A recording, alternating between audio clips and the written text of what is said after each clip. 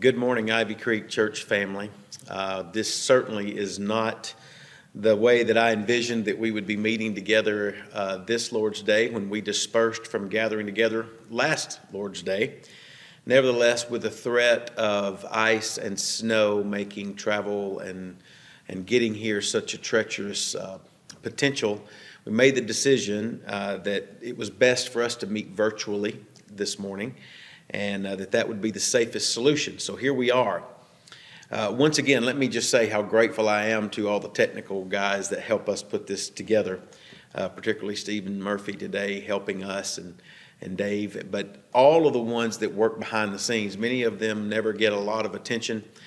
They don't seek it, but they help us put together so much, and our live stream and doing all of that. So the next time you see one of those guys, would you just let them know how appreciative you are for all the work that they do behind the scenes, much of which goes unnoticed, and we are so appreciative of them. They are indispensable to the ministry that we have here at Ivy Creek. Today, as we gather virtually, it will be different because we are not going to have a number of announcements to make. All of those should be included in the email that you received from Dave earlier and in the bulletin that will go out as well. But we're also not going to have a time of singing this morning, though I would encourage you there in your own homes, if you have the ability and the wherewithal to do so, that you guys could sing together and make some music together with your family. But what we do have the opportunity to do today is to gather around the open Word of God. And with our Bibles open and with time that we have to spend together this morning, I want us to once again go to the book of Revelation and consider once more the beauties and the glories of heaven. So if you have your Bibles, and I hope that you do, please take them out and turn with me once again to Revelation and to chapter 22. I want us to continue this study that we began a couple of weeks ago during the first Sunday of the new year.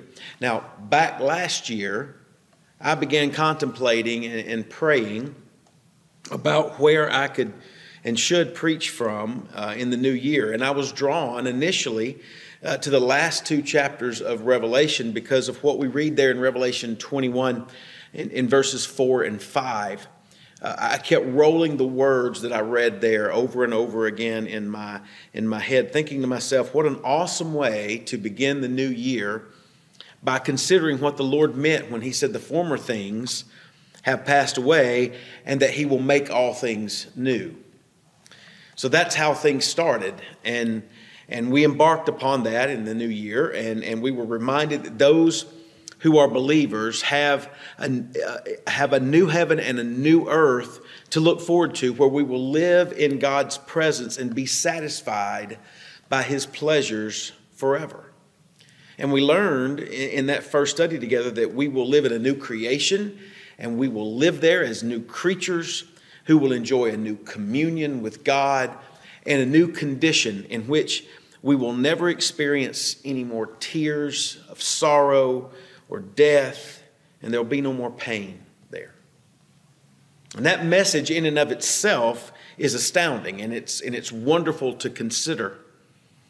But then this past Sunday, we continued our study by looking at the rest of chapter 21, in which John describes for us the views that he was given of the New Jerusalem, the holy city, our future heavenly home. And we read that an angel took John to this exceedingly high mountain and allowed him a view of heaven from a distance. And then the angel took him up closer and gave him a much closer view of heaven. And then finally, as we looked last week, the angel took John inside heaven, inside the walls of that great city, to show him around. And John recorded all that he saw and all that he was able to give us the descriptions of what he saw from those various vantage points. And as beautiful and as vivid and as dazzling and as mind-boggling as all of those descriptions are, what they lead us to recognize, at least from my perspective as we presented it last week, is that the real treasure of heaven, though, is not the gold street, it's not the pearly gates, it's not the walls of jasper, it's not any other thing that our sinful and earthly minds might naturally navigate toward. Rather, the real treasure of heaven, as we noted last week, is the unobstructed and unfettered and unrestricted access to God, that it will be ours and that it comes to us only through Jesus Christ and through his redemptive work. So the key to understanding both of our previous studies in Revelation 21 is that in heaven we will have access to the presence of God, full and free access that comes only through Christ, the only way, the only truth, and the only life. And I want you to know that that access remains the central focus of the passage that I want us to look at together this morning. I want us to consider verses 1 through 5 of Revelation 22, a passage that really is a continuation of what John had been telling us in the last part of chapter 21. He had this distant view of heaven, then he had a closer view, then he had an inside view. And today, as the title of the sermon makes clear, I want us to see a view of heaven from the throne. So let's read the passage together. Revelation 22, beginning in verse 1, the Bible says this, "And he showed me a pure river of water of life, clear as crystal, proceeding from the throne of God and of the Lamb. In the middle of its street, and on either side of the river, was the tree of life, which bore 12 fruits, each tree yielding its fruit every month. The leaves of the tree were for the healing of the nations, and there shall be no more curse, but the throne of God and of the Lamb shall be in it, and his servants shall serve him. They shall see his face, and his name shall be on their foreheads. There shall be no night there. They need no lamp nor light of the sun, for the Lord God gives them light, and they shall reign forever and ever." Brothers and sisters, this is the word of God for the people of God. Would you pray with me? Father, thank you for the technology that we have that allows us to gather together virtually this morning, to be able to once again gather around your word and to read it and to study it together and to contemplate the truths that are communicated to us in it. And so I thank you for that. I thank you for those that help us get this message out. And Lord, we just pray for safety this morning for those that may be in harm's way. And maybe there are those that have lost power. We don't know. But Father, whatever the case may be, I pray for safety and I pray for your protection upon them.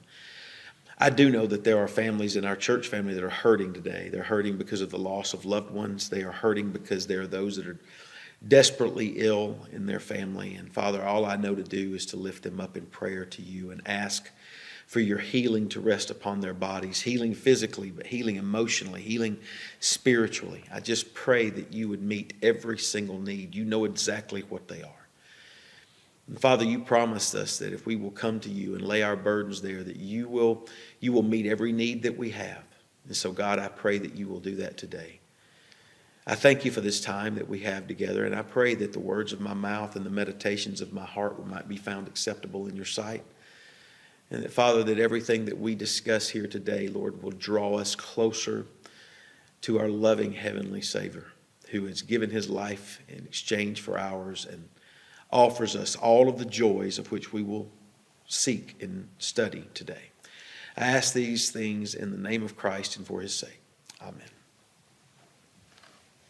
I read an illustration the other day that really resonated with me. It pictured a young boy standing out on a cold street with his nose sort of pressed up against the window of a bakery. And the window was foggy and it was frosted over.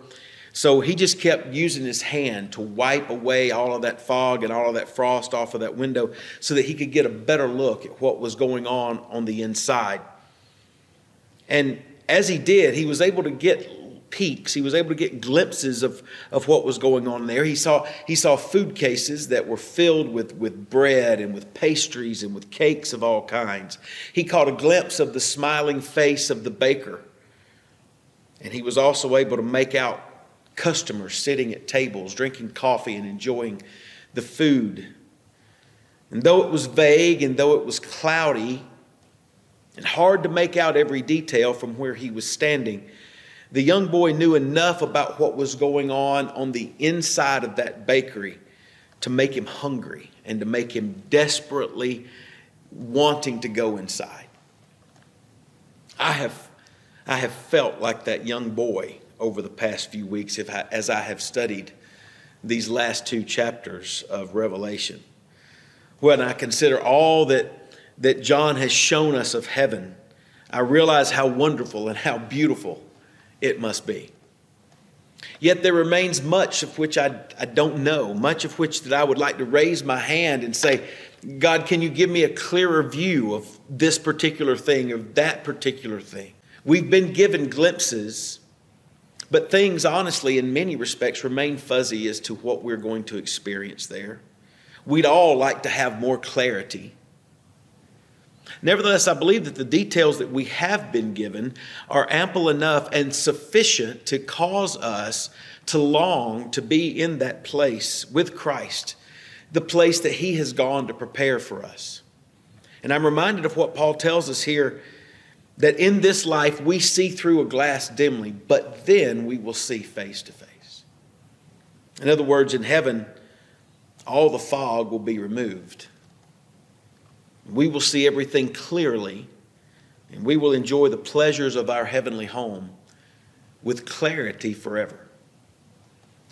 Now, to be able to fully understand the magnitude and the majesty of what John describes in the verses that I've read for you earlier, we have to remind ourselves that the final 2 chapters of Revelation really provide for us a corrective and a restorative solution to the catastrophic and horrific situation that we read that occurred back in the first book of the Bible, back in Genesis chapter 3, when Adam and Eve willfully disobeyed God and plunged humanity and all of creation into chaos and into curse because of their sin. In fact, if we back up even further, we can summarize things this way, I believe. We can say that Genesis 1 and 2 reflect for us paradise created. But then when we get to Genesis 3, we recognize that because of sin, paradise was lost. And then we have the rest of Scripture that culminates here in Revelation 22 and 21 and 22, where we see that paradise is restored. And it was with that framework in mind that I want us to consider this view from the throne of heaven, where paradise is restored. And that is described for us there in those first 5 verses of chapter 22. And I want us to center our thoughts this morning around 3 hooks that I provided for you on the outline that you should have received in the email. And those hooks really are lenses that I believe help us to understand what John is communicating to us here with regard to that which he was able to see. And the first hook, the first lens that I want to provide you today is just simply this. It's the hook of reclamation. Reclamation. To reclaim something means to recover it. It means to restore it. It means to salvage or save it. It means to return it to its glory. And I believe the lens of reclamation is certainly in view in these verses. And the reason that I believe that is based upon 2 essential things that John tells us that he saw. In verse 1, he describes a pure river of water of life, clear as crystal, proceeding from the throne of God and the Lamb. The second thing that he tells us about is there in verse 2, where we read that on the other side of the river was the tree of life, and on either side was the tree of life. So, though we know that John is describing for us what he sees within this New Jerusalem, the holy city, the mention of this river and the mention of this tree actually remind us of a garden. In fact, it reminds us of the specific garden that we are told about in Genesis chapter 2. Back in Genesis 2, God created the Garden of Eden, and in that garden was both the tree of life, and in that garden was a river. We read in Genesis 2 verse 9 that the tree of life was in the middle of the garden. And in Genesis 2 verse 10, we read that a river flowed through the garden and actually split into 4 rivers that flowed to all other parts of the garden. We also read in Genesis 2 that in the garden were many other trees that bore all kinds of fruit, and all of that was available to Adam and Eve to eat from. God provided for our first parents by giving them a beautiful place to live. And in the process, we find that God was not a hard taskmaster with them. He imposed a lot of burdensome restrictions upon Adam and Eve. No, in fact, the only restriction, the only command that God gave to Adam was that neither he nor Eve were to eat from the fruit that came from one specific tree, the tree of knowledge of good and evil. And God was very specific with Adam. He told him that in the day that he were to eat from that tree, he would surely die. So Adam and Eve lived in paradise. They enjoyed pleasures and blessings that you nor I have ever experienced. They enjoyed a relationship with one another that every husband and wife can only dream about. They enjoyed intimacy with the Father that we can't begin to imagine. They had delicacies at their fingertips that we have never tasted. But as we all know, all of that was lost. In Genesis 3, despite God's command to never eat of that tree of good and evil, Satan, in the form of a serpent, successfully tempted Eve to do so, and Adam willfully followed suit.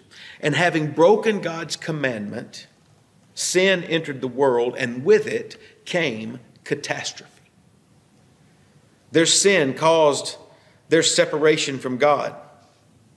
As Ian DeGewitt has written, no longer were they in the presence of the one who gives life. Rather, they were condemned to death. Physically, their bodies would now decay and ultimately rot. Spiritually, they were separated from God and facing the prospect of eternal darkness outside of Christ. No longer were their lives lived in the light. Now they concealed themselves from God in the bushes and hid themselves from one another with uncomfortable, impractical outfits of fig leaves. And DeGewitt goes on to fill in the blanks of thousands of years of history since that fateful day by saying this: what is more, the effects of the fall come down to the present day. We hide from one another. We hide from God. We live in a dark world, not a sunlit Eden. Paradise is lost. It is that reality that makes this passage here in Revelation 22, verses 1 and 2, so wonderful. Because you see, what John tells us is that in heaven, the river of life flows freely, and access to the tree of life is restored. In other words, that which was lost in the Garden of Eden will one day be reclaimed in heaven. So what is the key to that reclamation? Or maybe the better way to ask it, who is the key to that reclamation? Well, let me simply remind you of what Jesus said to the Samaritan woman in John chapter 4. If you'll recall, he asked her for a drink of water. And once she had given it to him, he said this to her. He says, whoever drinks of this water, in other words, whoever drinks of this water that comes from this well, well, they'll thirst again. But whoever drinks of the water that I shall give him will never thirst. But the water that I shall give him will become in him a fountain of water springing up into everlasting life. Jesus was clearly telling the woman that he was the source of living water. Later in John chapter 7, Jesus stood up before a multitude of people who had gathered together for one of the Jewish religious feasts. And he said this: if anyone thirsts, let him come to me and drink. He who believes in me, as the scriptures have said, out of his heart will flow rivers of living water. Now, you know, over the course of my ministry, I continue to say this over and over and over again, that theology often hangs on the use of prepositions. So prepositions are important, but today I want to emphasize the use of adjectives. You see, adjectives are descriptive words that are attached to nouns, and those words are used and they're important because they differentiate nouns from one another. They set nouns apart. They tell us about those nouns things that we would not know naturally. Adjectives often tell us why the nouns described are so important. And that's what happens in this passage in John that I just read for you. There Jesus describes and declares that he is the source, not just any kind of water. He is the source of living water that springs up into everlasting life. And that's what explains why the water that he gives is so important and so essential. Now, with all of that in mind, is it any wonder that when John gets to the center of the New Jerusalem and sees a mighty flowing river full of this wonderful water, that he points it out to us? He points this river out to us because it represents the life that Jesus says that he came to bring. Let me also point you, though, to the tree that is on both sides of the river, as John described it there. First of all, the question that comes to my mind is, how is that possible? How is it possible that a tree actually exists on both sides of a river? I don't know. Maybe the river runs through the tree. Some propose that it's a grove of trees that line the river. I don't know for sure. I know that it's singular here in the way that I read it, so that's the way I tend to take it. The important thing that I want you to see is that what we read here in Revelation 22 stands in stark contrast to what we read in Genesis 3, verses 22 through 24. Because there we find that Adam and Eve were banished from the Garden of Eden after having eaten of the tree of the knowledge of good and evil. And God said to them, "And now lest he put out his hand and take also of the tree of life and eat it and live forever." In other words, lest Adam live in forever in a fallen state of sin. Therefore, the Bible says, the Lord sent him out of the Garden of Eden to till the ground from which he was taken. So he drove out the man, and he placed cherubim at the east of the Garden of Eden and a flaming sword which turned every way to guard the way of the tree of life. Notice, however, though, in the New Jerusalem, access to that tree of life will once again be restored. In fact, that tree of life will bear 12 types of fruit all year round. Now, does that mean that it's going to be a different fruit each month? Is that how we understand that? Or does it simply mean that those 12 fruits represent the fact that the fullness of everything that we can ever hope for will be there? I don't know. The truth is, there's a lot about the window that I want to continue to rub. There's a lot of the fog and the frost that I want to remove so that I can see more clearly to what's on the inside, because parts of it are still fuzzy to me. Nevertheless, what I do know is this, is that the tree of life will produce the best fruit that you and I have ever tasted, and we will be able to eat from that tree of life forever, because Jesus Christ hung on a tree for us. You see, that's what Paul tells us. In Galatians chapter 3, verse 13, he says, "Christ has redeemed us from the curse of the law, having become a curse for us. For it is written, cursed is everyone who hangs on a tree." Greg Allen puts it this way. He says, "Jesus himself hung on a tree and became accursed for us so that we could enjoy the eternal pleasures of the tree of life forever, freed from the curse." So that's the first hook that I wanted us to consider, what we are shown there in those first two verses. I wanted us to look at what it means to understand it through the lens of reclamation. But in light of the curse that we just looked at and that we know was placed upon man after he sinned, I want us to look at the second hook and the second lens that helps us understand this text. Notice it with me on the outline. The second point there is this. It's the lens of reversal. Reversal. Now, we just talked about this curse, but the reality is you and I have always lived under the curse of sin in a sin-cursed world. Consider what God said to Adam after the fall in Genesis 3, verses 17 through 19. He said this, "Cursed is the ground for your sake. In toil you shall eat of it all the days of your life. Both thorns and thistles it shall bring forth for you, and you shall eat the herb of the field.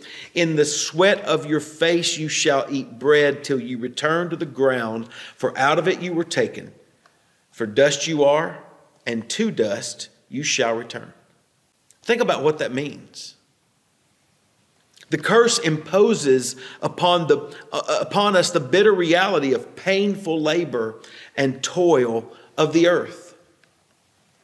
Toil that is only made worse by the fact that the earth produces thorns and thistles.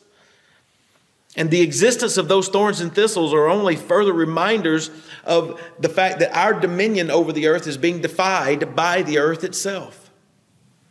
And according to the curse, that vicious cycle will just continue and continue on until we die and we return to the earth and to the ground from which we were taken, ultimately swallowed up in death as unrighteous stewards who not only ruined ourselves, but ruined the earth that we live on. Now that sorry summary actually hangs over every person who has ever lived. Randy Alcorn, in his book on heaven, puts it this way. He says, since the fall, generations have lived and died after spending most of their productive years eking out an existence in the pursuit of food, shelter, and protection against theft and war. Mankind has been distracted and debilitated by sickness and sin. Our cultural development has likewise been stunted and twisted and often misdirected. And even though we engage in good and productive and beautiful things such as painting and building and performing beautiful music and finding cures for diseases and other cultural, scientific, commercial, and aesthetic pursuits, the reality is that all of our best efforts are still tainted by sin and produce no virtue that makes us worthy of any standing before God. That is the catastrophe of the curse. But look once again at what we read in verse 3 of Revelation 22. And there shall be no more curse. But the throne of God and of the Lamb shall be in it, and his servants shall serve him. In other words, this curse is going to be reversed. As we noted earlier, Christ has redeemed us from the curse by taking the curse upon himself. Paul tells us that he who knew no sin became sin for us that we might become the righteousness of God in him. To quote Alcorn once more, he says, by taking the curse upon himself and defeating it through his resurrection, Jesus guaranteed the lifting of the curse from mankind and from the earth. You know, back at Christmas, we love to sing this hymn written by Isaac Watts, Joy to the World. And the song begins this way, joy to the world, the Lord is come, let earth receive her King. It's the second stanza that addresses the subject that we've been discussing here. The second stanza goes this way, no more let sins and sorrows grow, nor thorns infest the ground. He comes to make his blessings flow far as the curse is found. What that reminds us of is what Scripture tells us, that in Christ the curse is lifted. It is lifted now in the moral sense because we have been forgiven of our sins through Christ. But one day the full effects of the curse being lifted will be felt. As we noted back in chapter 21, there will be no more tears, there will be no more death, there will be no more sorrow, there will be no more pain. Furthermore, there will be no more thorns and thistles. The earth itself, which currently groans under the weight of that curse, will be recreated. And the effects of the curse will be no more. They will be reversed, far as the curse is found. Note also, though, that we will serve God and the Lamb who is seated on the throne. And I believe that means that we will serve him through our worship. After all, that is what we were designed, that is what we were redeemed to do. The Apostle Peter put it this way in 1 Peter 2, verse 9. He says, but you are a chosen generation, a royal priesthood, a holy nation, his own special people, that you may proclaim the praises of him who called you out of the darkness into his marvelous light. So in heaven, we will worship him perfectly, and we will render sacred service to him. And it will not be by the sweat of our brow. It will not be painful labor to us to do so. We will not encounter resistance and trouble at every turn. Rather, the curse will be reversed. And we will experience the greatest sense of satisfaction and fulfillment imaginable as we serve and worship our Lord, because we will be doing perfectly what we were designed to do. And it's that thought then that leads me to the third and final hook, the final lens through which we should view this passage this morning. Notice it with me. It's the lens of reconciliation. Reconciliation. Based upon what John tells us in this passage, what we recognize is that in heaven, we will be completely reconciled with God and enjoy a renewed intimacy with Him. And that renewed intimacy, that reconciliation is really pictured for us in a few specific ways that I want to draw your attention to. The first is what we find there in verse 3. The throne of God and of the Lamb shall be in the midst of His people. Remember, when Adam and Eve dwelt in the Garden of Eden prior to the fall, they communed with God in the place that He had made for them. Genesis 3 verse 8 depicts God walking in the garden in the cool of the day. But then after the fall, the man and woman are banished from the garden. Their relationship with God is damaged. However, in heaven, that relationship with God is reconciled. He will dwell among His people who will serve Him and worship Him. That reconciliation is further pictured to us by what we read in the first part of verse 4. Notice it says there, they shall see His face. Think about this. In Scripture, the face of God is associated with God's favor and His grace. In Numbers chapter 6, verses 24 through 26, the priests of Israel would pronounce this blessing over the people. They would say this, the Lord bless you and keep you. The Lord make His face shine upon you and be gracious to you. The Lord lift up His countenance upon you and give you peace. But on the other hand, the disfavor of the Lord was communicated by the hiding of His face. Isaiah wrote in Isaiah 59 verses 1 and 2, behold, the Lord's hand is not shortened that it cannot save, nor His ear heavy that it cannot hear, but your iniquities have separated you from God, and your sins have hidden His face from you, so that He will not hear.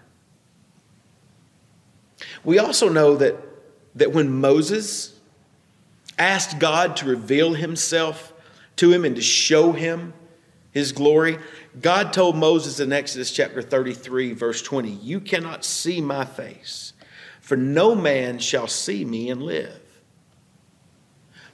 But notice that in heaven, all of that changes. We will be reconciled to God, no longer having to be shielded from the full radiance of His glory, no longer being hid from His face because of sin. Rather, we will be able to gaze upon His face and live underneath His smile.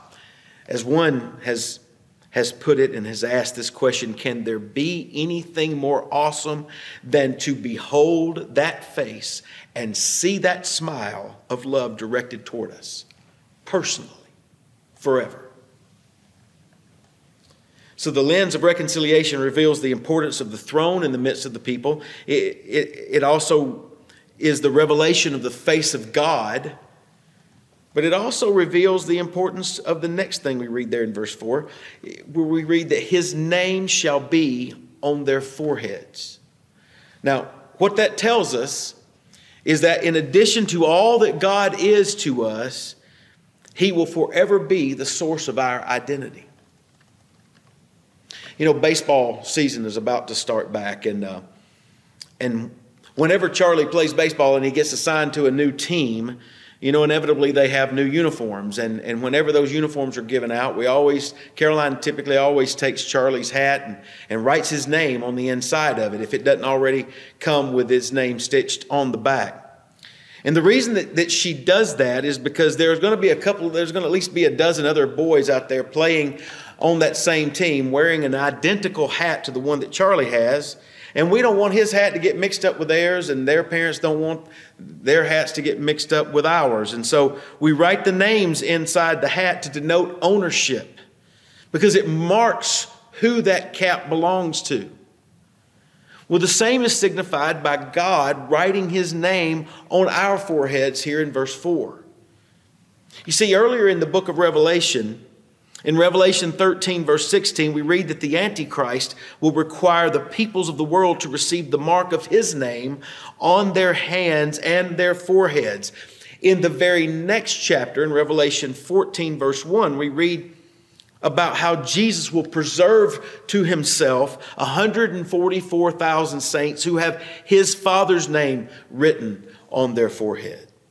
In both cases, that name marks the identity of the one wearing it. It displays who it is that he or she belongs to.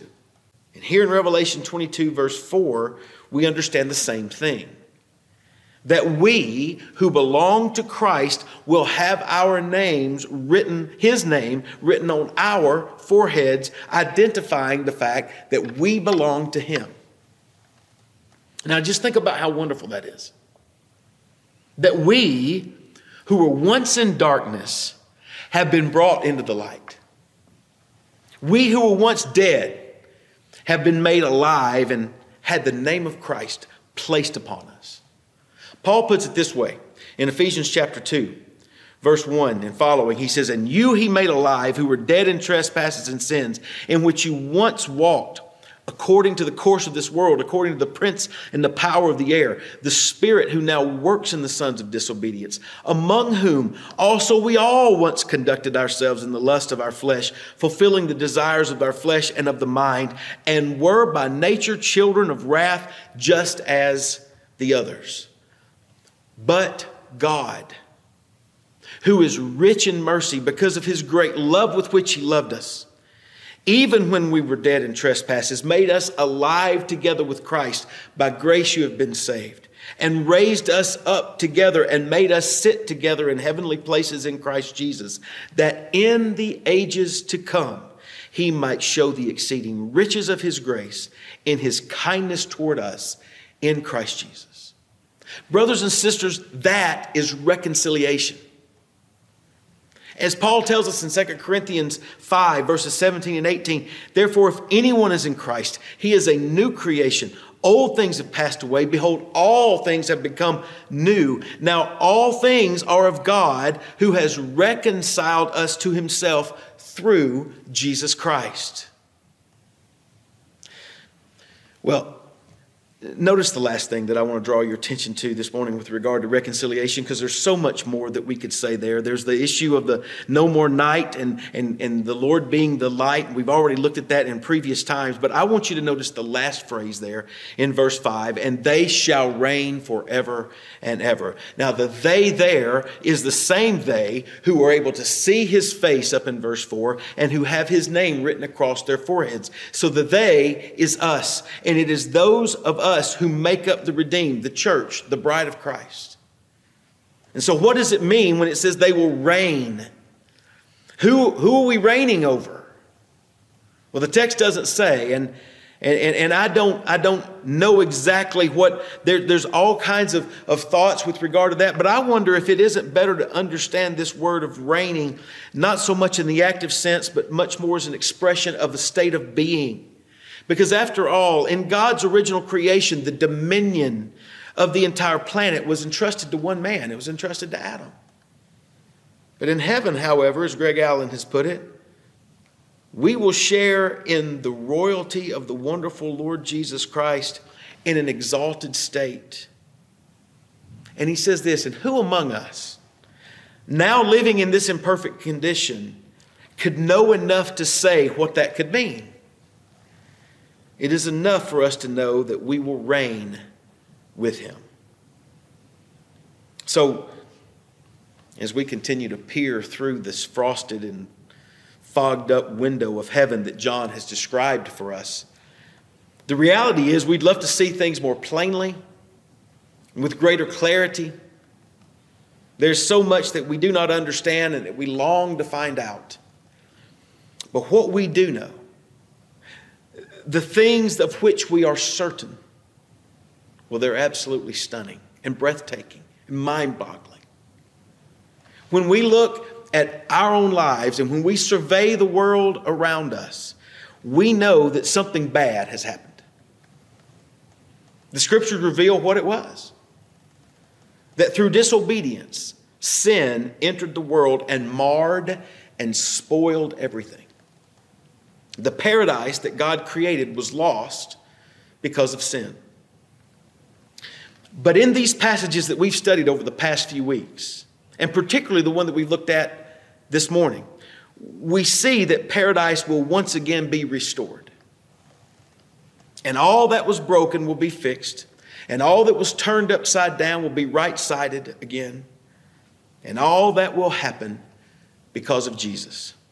As Paul put it in Romans chapter 5, therefore, just as through one man sin entered the world, and death through sin, and thus death spread to all men because all sinned, much more, he says, the grace of God and the gift by the grace of the one man, Jesus Christ, abounded to many.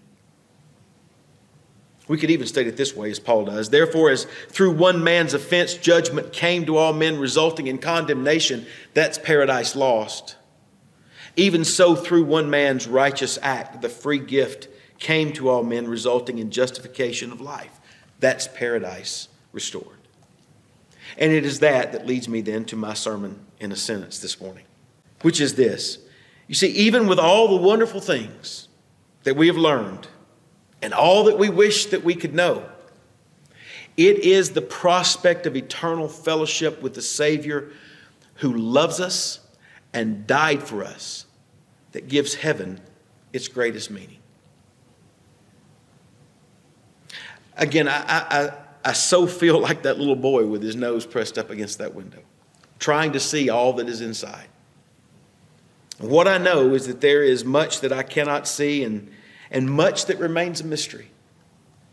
But one day, one glorious and wonderful day, all of the questions will be answered. One day, all of the pain will be taken away. One day, all of the sorrow will be gone. One day, death will be defeated and will never be victorious ever again. One day, all that was lost in the garden because of sin will be reclaimed. And the curse will be reversed. And we will live eternally and fully reconciled to God through Christ. Is that your hope today?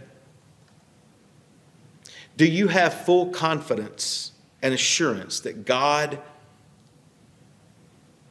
has accepted you through what Christ has done for you? The Scriptures declare that all who will humble themselves before Christ and confess their sin and their need of His salvation will be saved. Is that your testimony? If you have never done that, if you have never come to Christ, if you have never humbled yourself before Him, I want you to know they're going to put a phone number up on the screen. And you can call that number. And you can leave a message there. And one of us who are on staff here at Ivy Creek will call you back and get in touch with you. And we will pray with you. We will talk to you about what it means to become a Christian, what it means to confess your sins and to trust in Christ. And we'll pray with you. And I want you to know no decision that you ever make in this life will ever be more important than that one.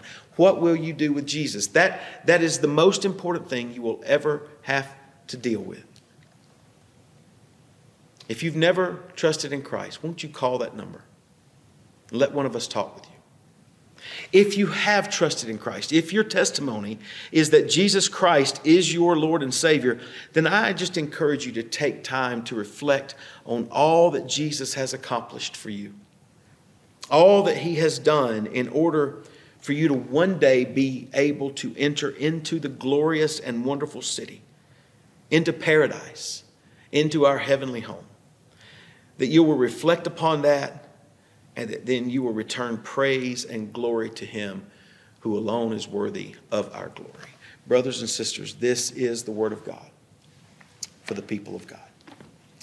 Would you pray with me this morning? Father, thank you for this time that you've given us today to be able to spend studying your Word. And I pray you would take the weak and feeble words that have come out of my mouth, but God, that you would use these words of Scripture to encourage the hearts of your saints.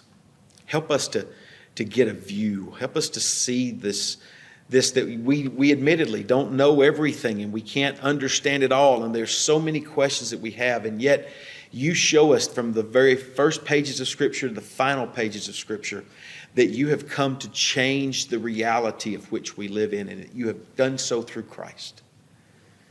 He is our hope. He is our only hope. We cannot find hope in any other source except for Jesus. And He's come to reclaim that which was lost and reverse the curse under which we live. And Father, He has come to give us joy and to give us life everlasting. So I thank you for that. And I thank you that we can be reconciled to God through what Christ has done. Lord, we love you and we praise you and we thank you. And we thank you for this time that we've experienced together this morning. In Christ's name, amen. Thank you. Stay safe, and may God bless you.